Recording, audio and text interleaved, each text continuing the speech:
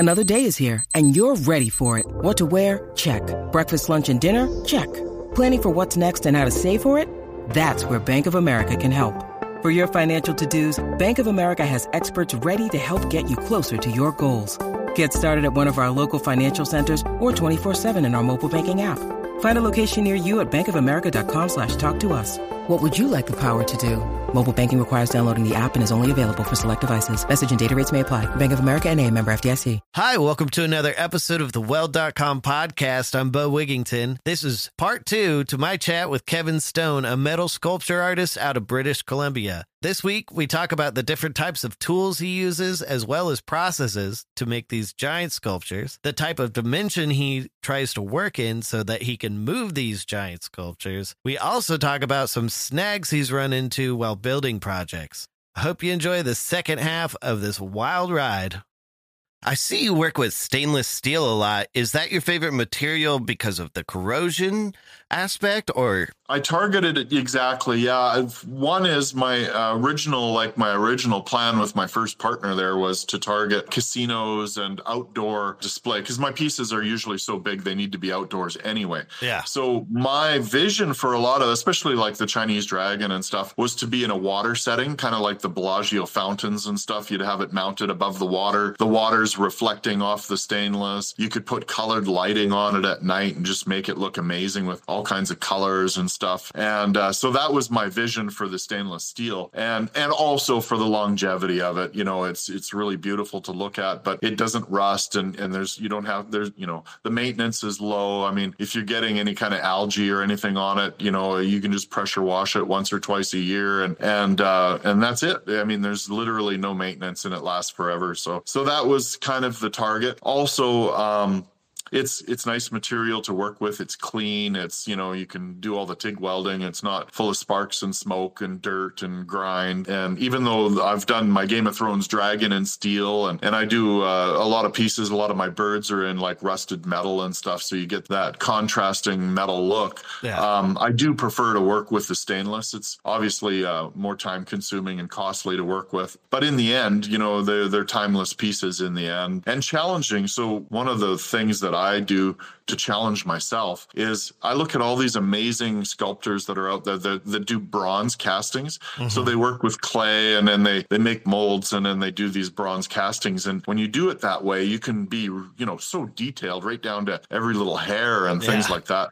And so I've always pursued my metalwork kind of old school, by hand. Everything's hand formed, hand tools. I use everything as much as I can. I don't use computers. I've never used computers, not even for the engineering of my frames and structural frames. I go off of experience and instinct, basically. I've had a natural ability to visualize my pieces to the point where they're self-balancing. You know, I've done huge pieces and they literally balance on their own. Obviously, they can be knocked over and they're secured to mounting bases, but I've just the way I proportion things and try to balance things out, and everything, you know, if I'm doing a left piece, I'll make the right piece at the same time if it needs to be, you know, make a mirror image of everything, right?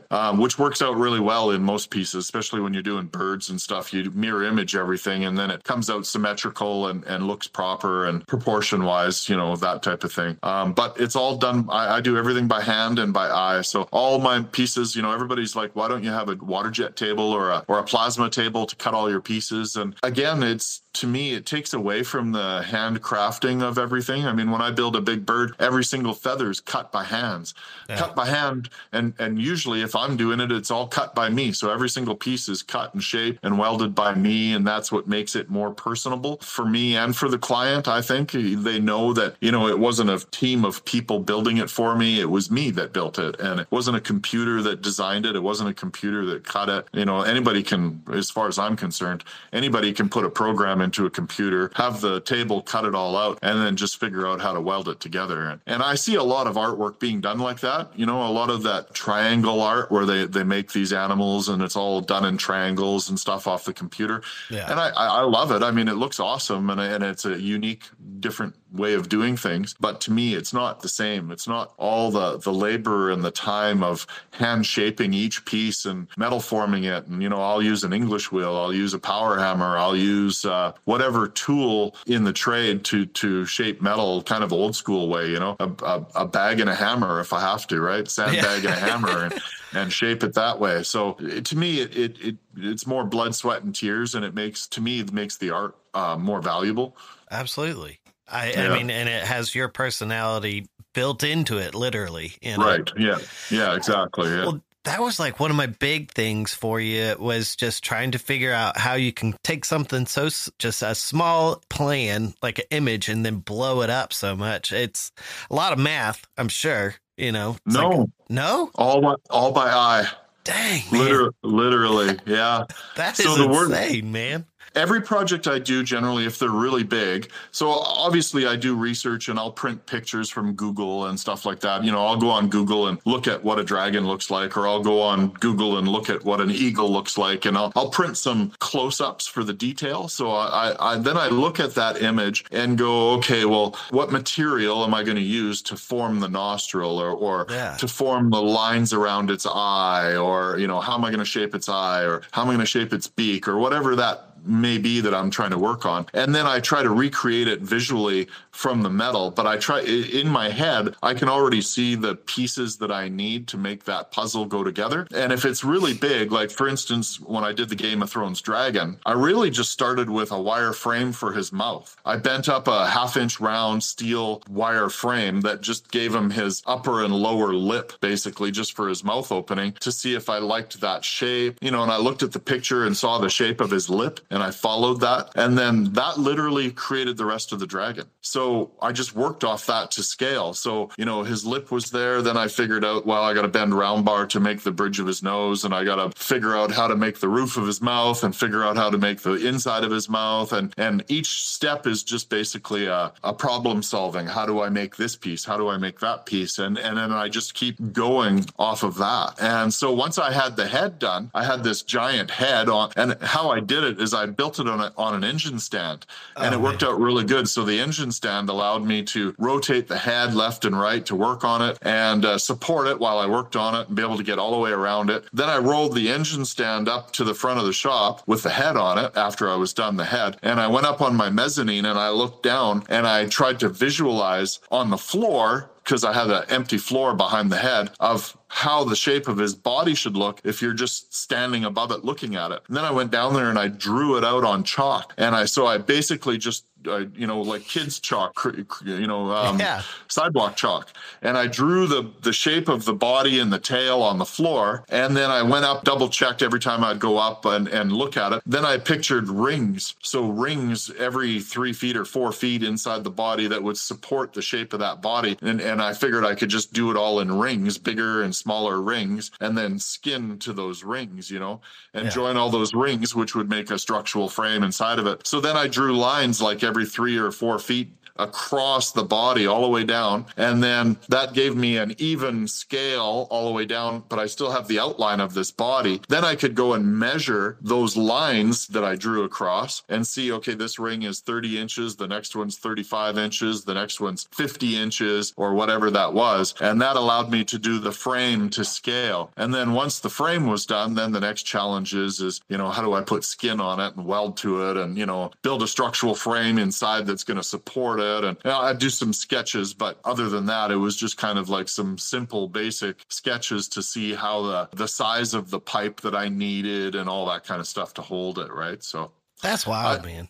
I honestly, I don't really know how I do it. To me, it's like if you were copying a picture, like, so I used to draw a lot when I was a kid, and I learned how to draw from copying cartoons, you know, like a Conan or something like that. I'd have the picture that I liked, and then, you know, and it's only this big in a Conan magazine or something, and then I'd try to make it the size of the paper that I'm drawing on. So I learned how to visually scale up basically by learning how to draw. And I recommend that to anybody that's listening or doing or wanting to pursue metal art artwork or to be any kind of metal artist is learn how to draw. If you don't know how to draw, you're never going to be able to succeed doing art, in my opinion. Learning how to draw allows you to visualize, allows you to think three-dimensionally in depth, the shadowing and stuff, how the layers go. It'll improve your metalwork 100-fold if you take drawing lessons, go on YouTube and take some courses on YouTube, whatever it takes, and just practice drawing, draw lots, and that'll really improve your ability to do any kind of metal art that you want to pursue.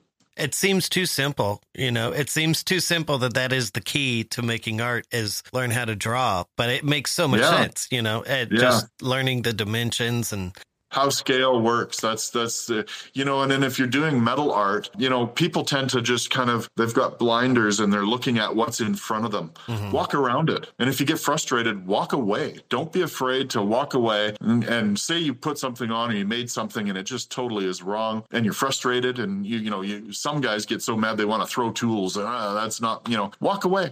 Yeah. Go have a smoke, come back, even if it means go home and come back tomorrow. Yeah. I've done that. I'm like, you know what? I'm done for today. It's not working. And then I'll go back the next day and everything just flows, So don't be afraid to walk away. Don't be afraid to, look at it another day kind of thing. And don't be afraid to make mistakes because making mistakes is how you learn. Yeah.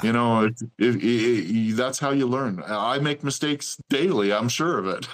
But you learn from your mistakes and as you learn from your mistakes, that's what gives you the experience to make less and less mistakes. You learn from your mistakes. So yeah. And that's kind of what I try to teach my apprentices too. Like, if you're having a bad day, work on something else. Like if something isn't going right or your welding just sucks today, but yesterday you were doing amazing and today it's frustrating you, do something else, just as long as you're moving forward, the project still gets done at the same time. You're just doing something else. So I hope that type of encouragement can help people because I know metalwork in any form can be frustrating, whether you're welding or forming it or shaping it or, so. So I know you do a lot of TIG, but you do a lot of MIG. How are you MIGing stainless steel? I've never done it before in my past.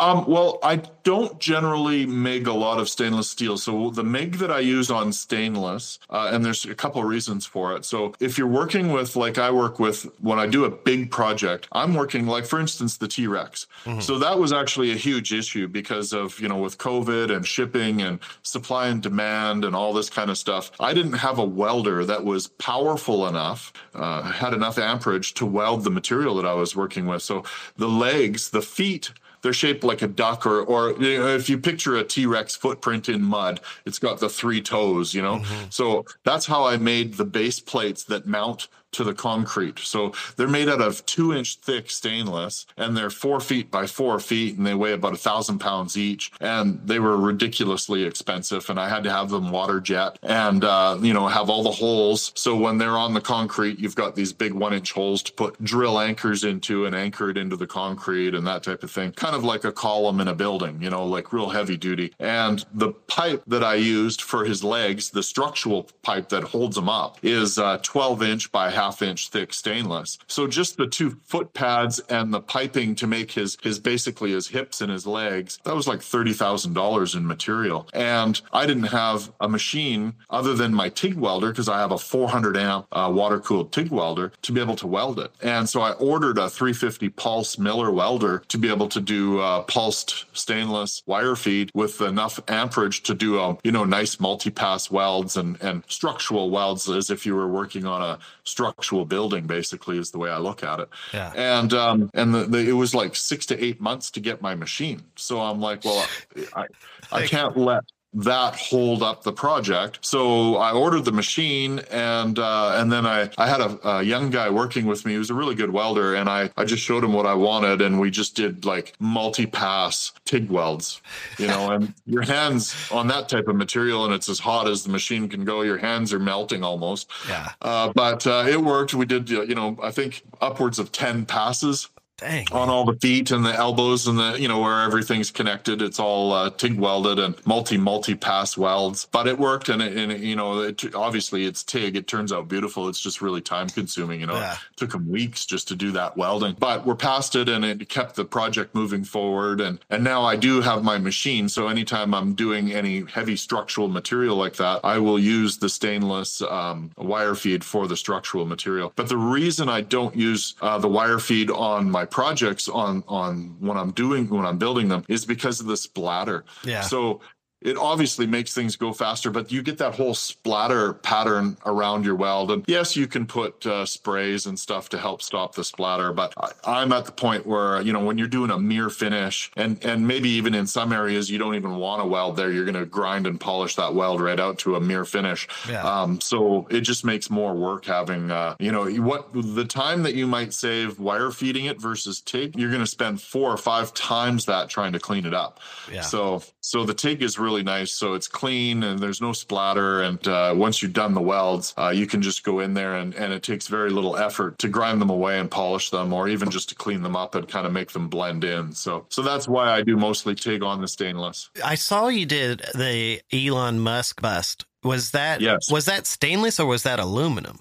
That's aluminum. Yeah. So that was aluminum. The reason being is the way it was getting mounted and the finish that they wanted out. They wanted a brushed finish, which could have been done in stainless, but they were making the rest of the project out of aluminum already. Mm-hmm. So it only made sense. And because the head, the way it was getting mounted, so I don't know if you know the whole project, but it's a head mounted to a goat, and the goat's riding a rocket on the back of a semi-trailer. And there was supposed to be, they've skipped it due to cost and time, but there was supposed to be a planet and some planets like Mars, and then the rocket was shooting to Mars with the goat, which stands for greatest of all time, and then Elon's head mounted to it. But the head is 6 feet tall and, I think 4 feet wide, or almost 4 feet wide. And so weight was also a concern. And then when I made it, I used 10 gauge aluminum. So a little bit thicker than 1/8. And the reason I did that is I wanted to be able to weld it all and grind the welds down and smooth, so there was no welds on the surface. Mm-hmm.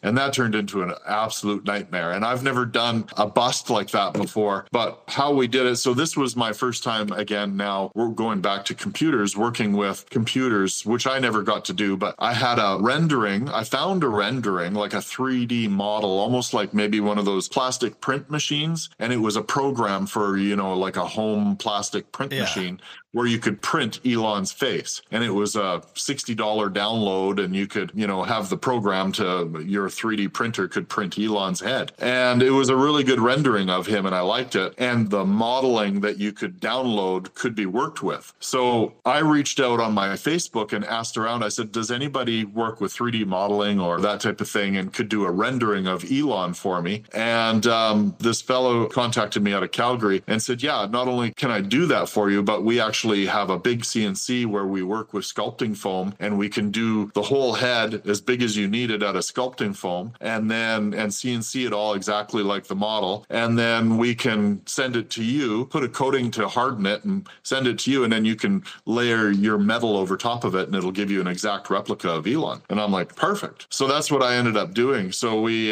used sculpting foam, and it took several big blocks of sculpting foam to be glued together. And then they had a 9-foot 5-axis milling machine, and they put this big block of foam in there and used that program, and they tweaked it a bit and changed his hair and did some things to it to make it a little more current, and then sculpted me Elon in a big foam block. And then they put bed liner over it. So they sprayed box liner, that black box liner, to give it a hard shell. And not only does it give it a nice hard shell and protects the foam, but it gives it a little bit of a heat shield when you're welding on top of it too. And I didn't think that was going to be enough. So when I received it, it turned out amazing and delivered it to me. So from start to finish, they had that block of foam all sculpted and coated and delivered from Calgary to me here in BC in 10 days, or maybe even less than 10 days. Like it was they just had it done like now. And so that was awesome. I didn't feel that coating would be enough protection welding aluminum,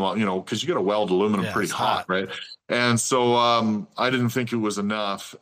So Michelle and I, from doing breweries and stuff, we used to do all our taping to do finishing work. You know, if you're putting nice grains or nice lines beside your welds or around the tanks, we'd always use aluminum tape, and you could grind beside the aluminum tape, and the aluminum tape would give you nice finishes, but protect the metal that you didn't want to grind, kind of thing, you know? And so I thought, you know, I started looking into that, and they make different types of aluminum tape, different thicknesses for different heat. So, and some of them are expensive. It's like, some of them are $200 for a single roll of aluminum tape, but it's because it's, you know, supposed to be able to protect up to 500 degrees or whatever. Yeah. So I ordered all the expensive stuff because I wanted it as thick as possible to protect the bust. Last thing I needed to be, you know, halfway through and the whole foam underneath starts lighting up and melting on me or whatever, you know. So that was a big concern. And then I had to figure out, how am I going to make all these pieces to fit? You know, you got to hand shape each little piece of aluminum. And we're talking, you know, it's not 1/4 inch, but it's almost 1/4 inch thick aluminum. And how do you shape it? It doesn't shape easy. A tool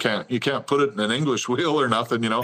So we had to hand form every single piece using a hammer and a sandbag, every single piece. So then I got the idea of, well, you know, for the bulk of his cheeks, his neck, and different areas like that, we could do octagons, and I'd shape the octagons so they'd fit right onto the foam bust perfectly tight. And if I had all the sides of the octagon fitting tight, there was enough shape there that it followed the skin of what I was trying to create. And I had that idea from seeing somebody, you know, I don't know where on Instagram or something, had done a metal face, and they did it in octagons, but they left octagons out. So it was just like a big mask of a face.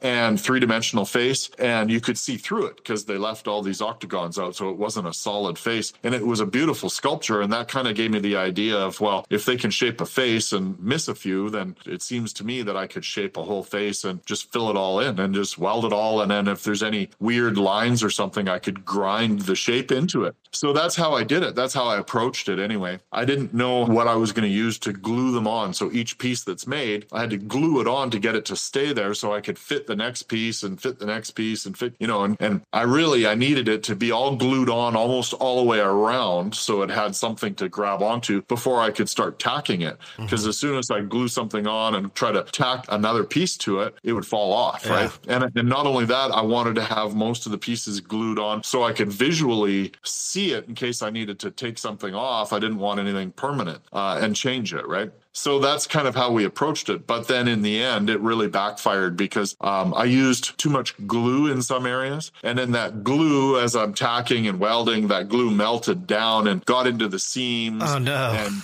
the final, what should have been like a week of welding, turned into like 3 months of fighting glue and porosity and bubbling out at you and melting, and me using heat guns to try to melt the glue out before I, you know, and then clean it. But it just turned into an absolute nightmare, to the point where it was almost ruining the sculpture. Like I got through it and I got it finished, but it wasn't as painless as you were hoping. It wasn't. I wasn't as happy with the finished product as I could have been if I had figured out a different way, or maybe a type of glue that didn't melt right away, or something that would, you know, like a body panel glue, like a 3M. You know, new cars, when you're doing quarter panels and stuff, you can glue them on instead of welding them on now. And maybe that glue would have held up to the heat better. I just used a craft glue gun, and it worked great as far as putting it together, but it turned into a nightmare as far as welding went. Dang. So that is wild. Last question I have, I've taken up a ton of your time, but that's okay. One thing that I know a couple of other people at Weld.com asked me to ask you is, how do you move these things? Like, how does... Yeah, you know, it's funny you bring, and I'm glad you bring that up, because I would say 50% of the comments I get on TikTok and Instagram and stuff is like, good luck getting it out of there, because they don't see the big bay doors and things like that. But everything is designed 12 by 12. So if a transportation truck is going down the highway with a wide load permit, you can go 12 feet tall on a low bed trailer. So that's one of those air ride low bed trailers that take big bulldozers and stuff. So the belly of the trailer is only like maybe 18 inches off the ground. And a wide load permit will allow you, I think, they don't really want to be over 8 feet wide, but they will allow you 12 feet if it's local, and depending, you know, you can move things at night and stuff. So I always look at, you know, if it'll fit out the bay door, if the piece or section will fit through the bay door, then I just have to make the whole sculpture in pieces that will fit through the bay door. Because if it fits through the bay door, it'll fit on a truck and it'll go down the highway. So that's how I build everything. And I've tried to get creative on how to access the mounting points. So I try to hide them, like on the Dragon, for instance. Everybody thinks, how are you going to get it out of there? Well, to be honest, the wings are pretty sketchy because of the way they're designed and how big they are. There's not really anywhere that I can make the wings smaller that will fit to scale to the Dragon, but also be transportable. So to be honest, I'm maybe 65% sure that they'll be transportable. And then there's probably about 35% that I'm not 100% sure that the wings themselves are transportable because of how big they are and how awkward they are. But I have tried to come up with my best guesses as to make them transportable. But everything on the T-Rex, his hips are so tall that I had to shorten the body to be able to lay him down. So the legs will lay forward onto his belly where it joins. So then that height is under 14 feet. I can go down the highway under 14 feet. So 12 by 14, and I'm really pushing it at that point. But he's going local. He's only going about 300 miles away. So we could probably do a night move. But then when going down the highway is one thing, but when you get into a town, then you've got, telephone wires and, all that kind of stuff. And those are all issues as well. So I'm really not sure of all the can of worms that I've opened up on transporting this piece to its location. I've consulted with the transporter and he said, this is what I can get away with. And I'm utilizing that right to the quarter inch. So do you ever have times where you have to assemble parts of it there? Yeah, all of them are, all the big ones. So the birds, I've been lucky because I've designed them. I figured out a way to design them that the wings just slide in and out. The client on the other end is able to assemble them. Michelle and I flew to Dollywood to assemble the big Dollywood Eagle. So that was the first time, which was fun. We got to go to Dollywood and that was kind of factored into the cost of building it, is the cost of installation to get down there and install it and, all that kind of thing. So did you meet Dolly? I was supposed to, I didn't get to meet her when I was there. And then they were having a big unveiling for the start of the year. So I was there in January, and I think Dollywood opened up in March or something. And they sent me an invitation to come back and be there for the grand opening where Dolly would be there. She actually set up a stage under the Eagle and did her performances right under the wing of the Eagle. I think some of the videos are on YouTube.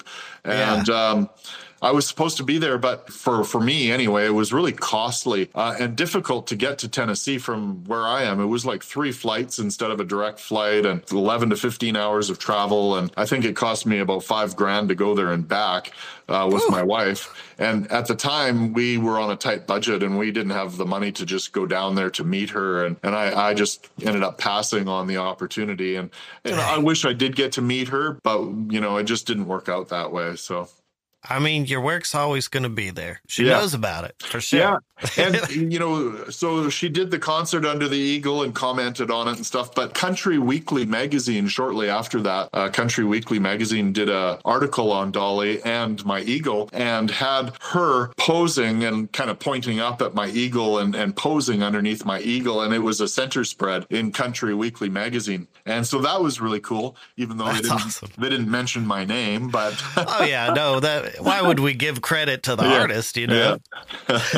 And another interesting thing a lot of people don't know about, in fact, the Elon project, when they commissioned me to do the Elon crypto project there, they hadn't known that Elon in 2018, I think it was, my daughter was on her phone, and I wasn't even on Instagram at the time. I'm kind of new to Instagram and TikTok. I'd been on kind of an old fart on Facebook, She came in and she goes, Elon's got your dragon as his profile picture. And I'm like, what? And sure enough, Elon, I guess because he was working with stainless steel for his rockets, and he was involved in the Dragon project. So he had my stainless steel dragon, my Chinese dragon, as his profile picture on Twitter back in 2018. So we screenshotted it, and I've still got a shot of the screenshot of his profile with my dragon as his face. So that's awesome, man. Yeah, so that was kind of neat. It sounds like it has been quite a journey, but I'm glad you get to do what you definitely are meant to do. Like your thanks. sculptures are amazing.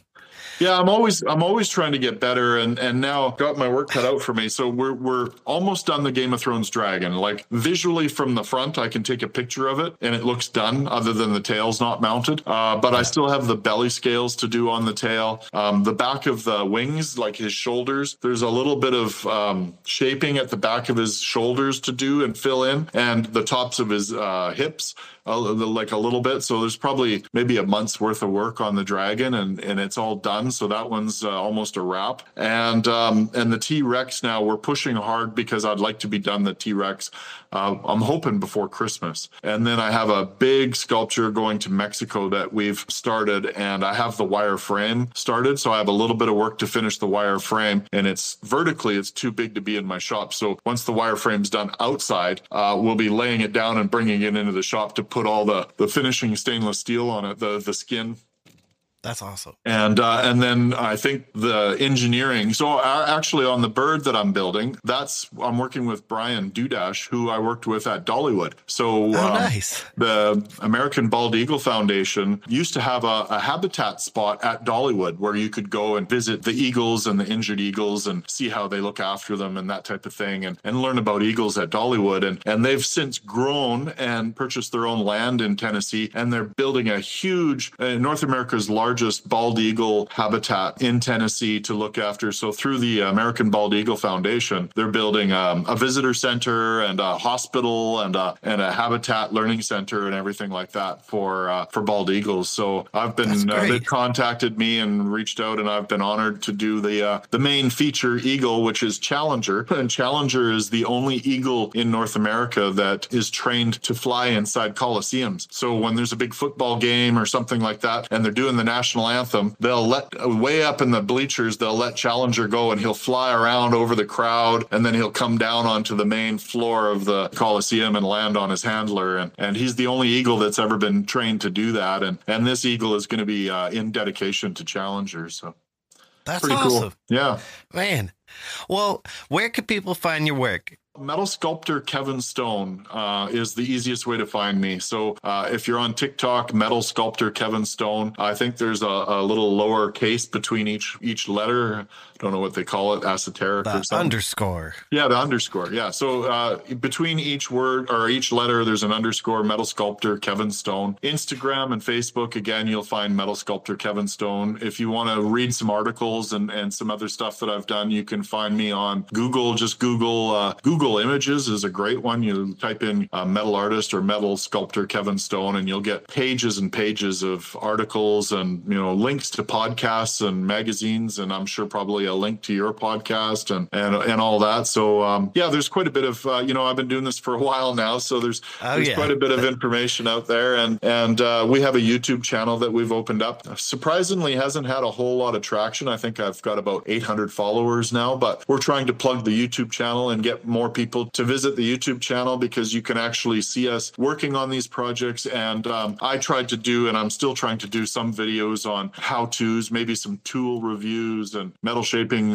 techniques and things like that. So we're trying to probably focus our future more on the YouTube and how-tos and things like that. I watched your timeline of a metal sculpture artist, and it was really awesome seeing just your story from the beginning until now. Yeah. So my son, my oldest son, Seth, he just started Vancouver Film School and learning how to edit and, do all that kind of stuff. So he did that. He did the editing for that timeline video, and it needs a little bit of tweaking, but that kind of gives you the idea of the progression of the projects that I've done. So I'm a fan. I can't wait to keep seeing your work out and about, and hopefully keep in touch, because I definitely will be following you for sure. Thank you. I appreciate it. Thanks again for tuning in to another episode of the Weld.com podcast. Make sure you head on over and download the Weld app today to get connected to welders all across the globe, as well as great educational content. Until next week, we'll see you out there.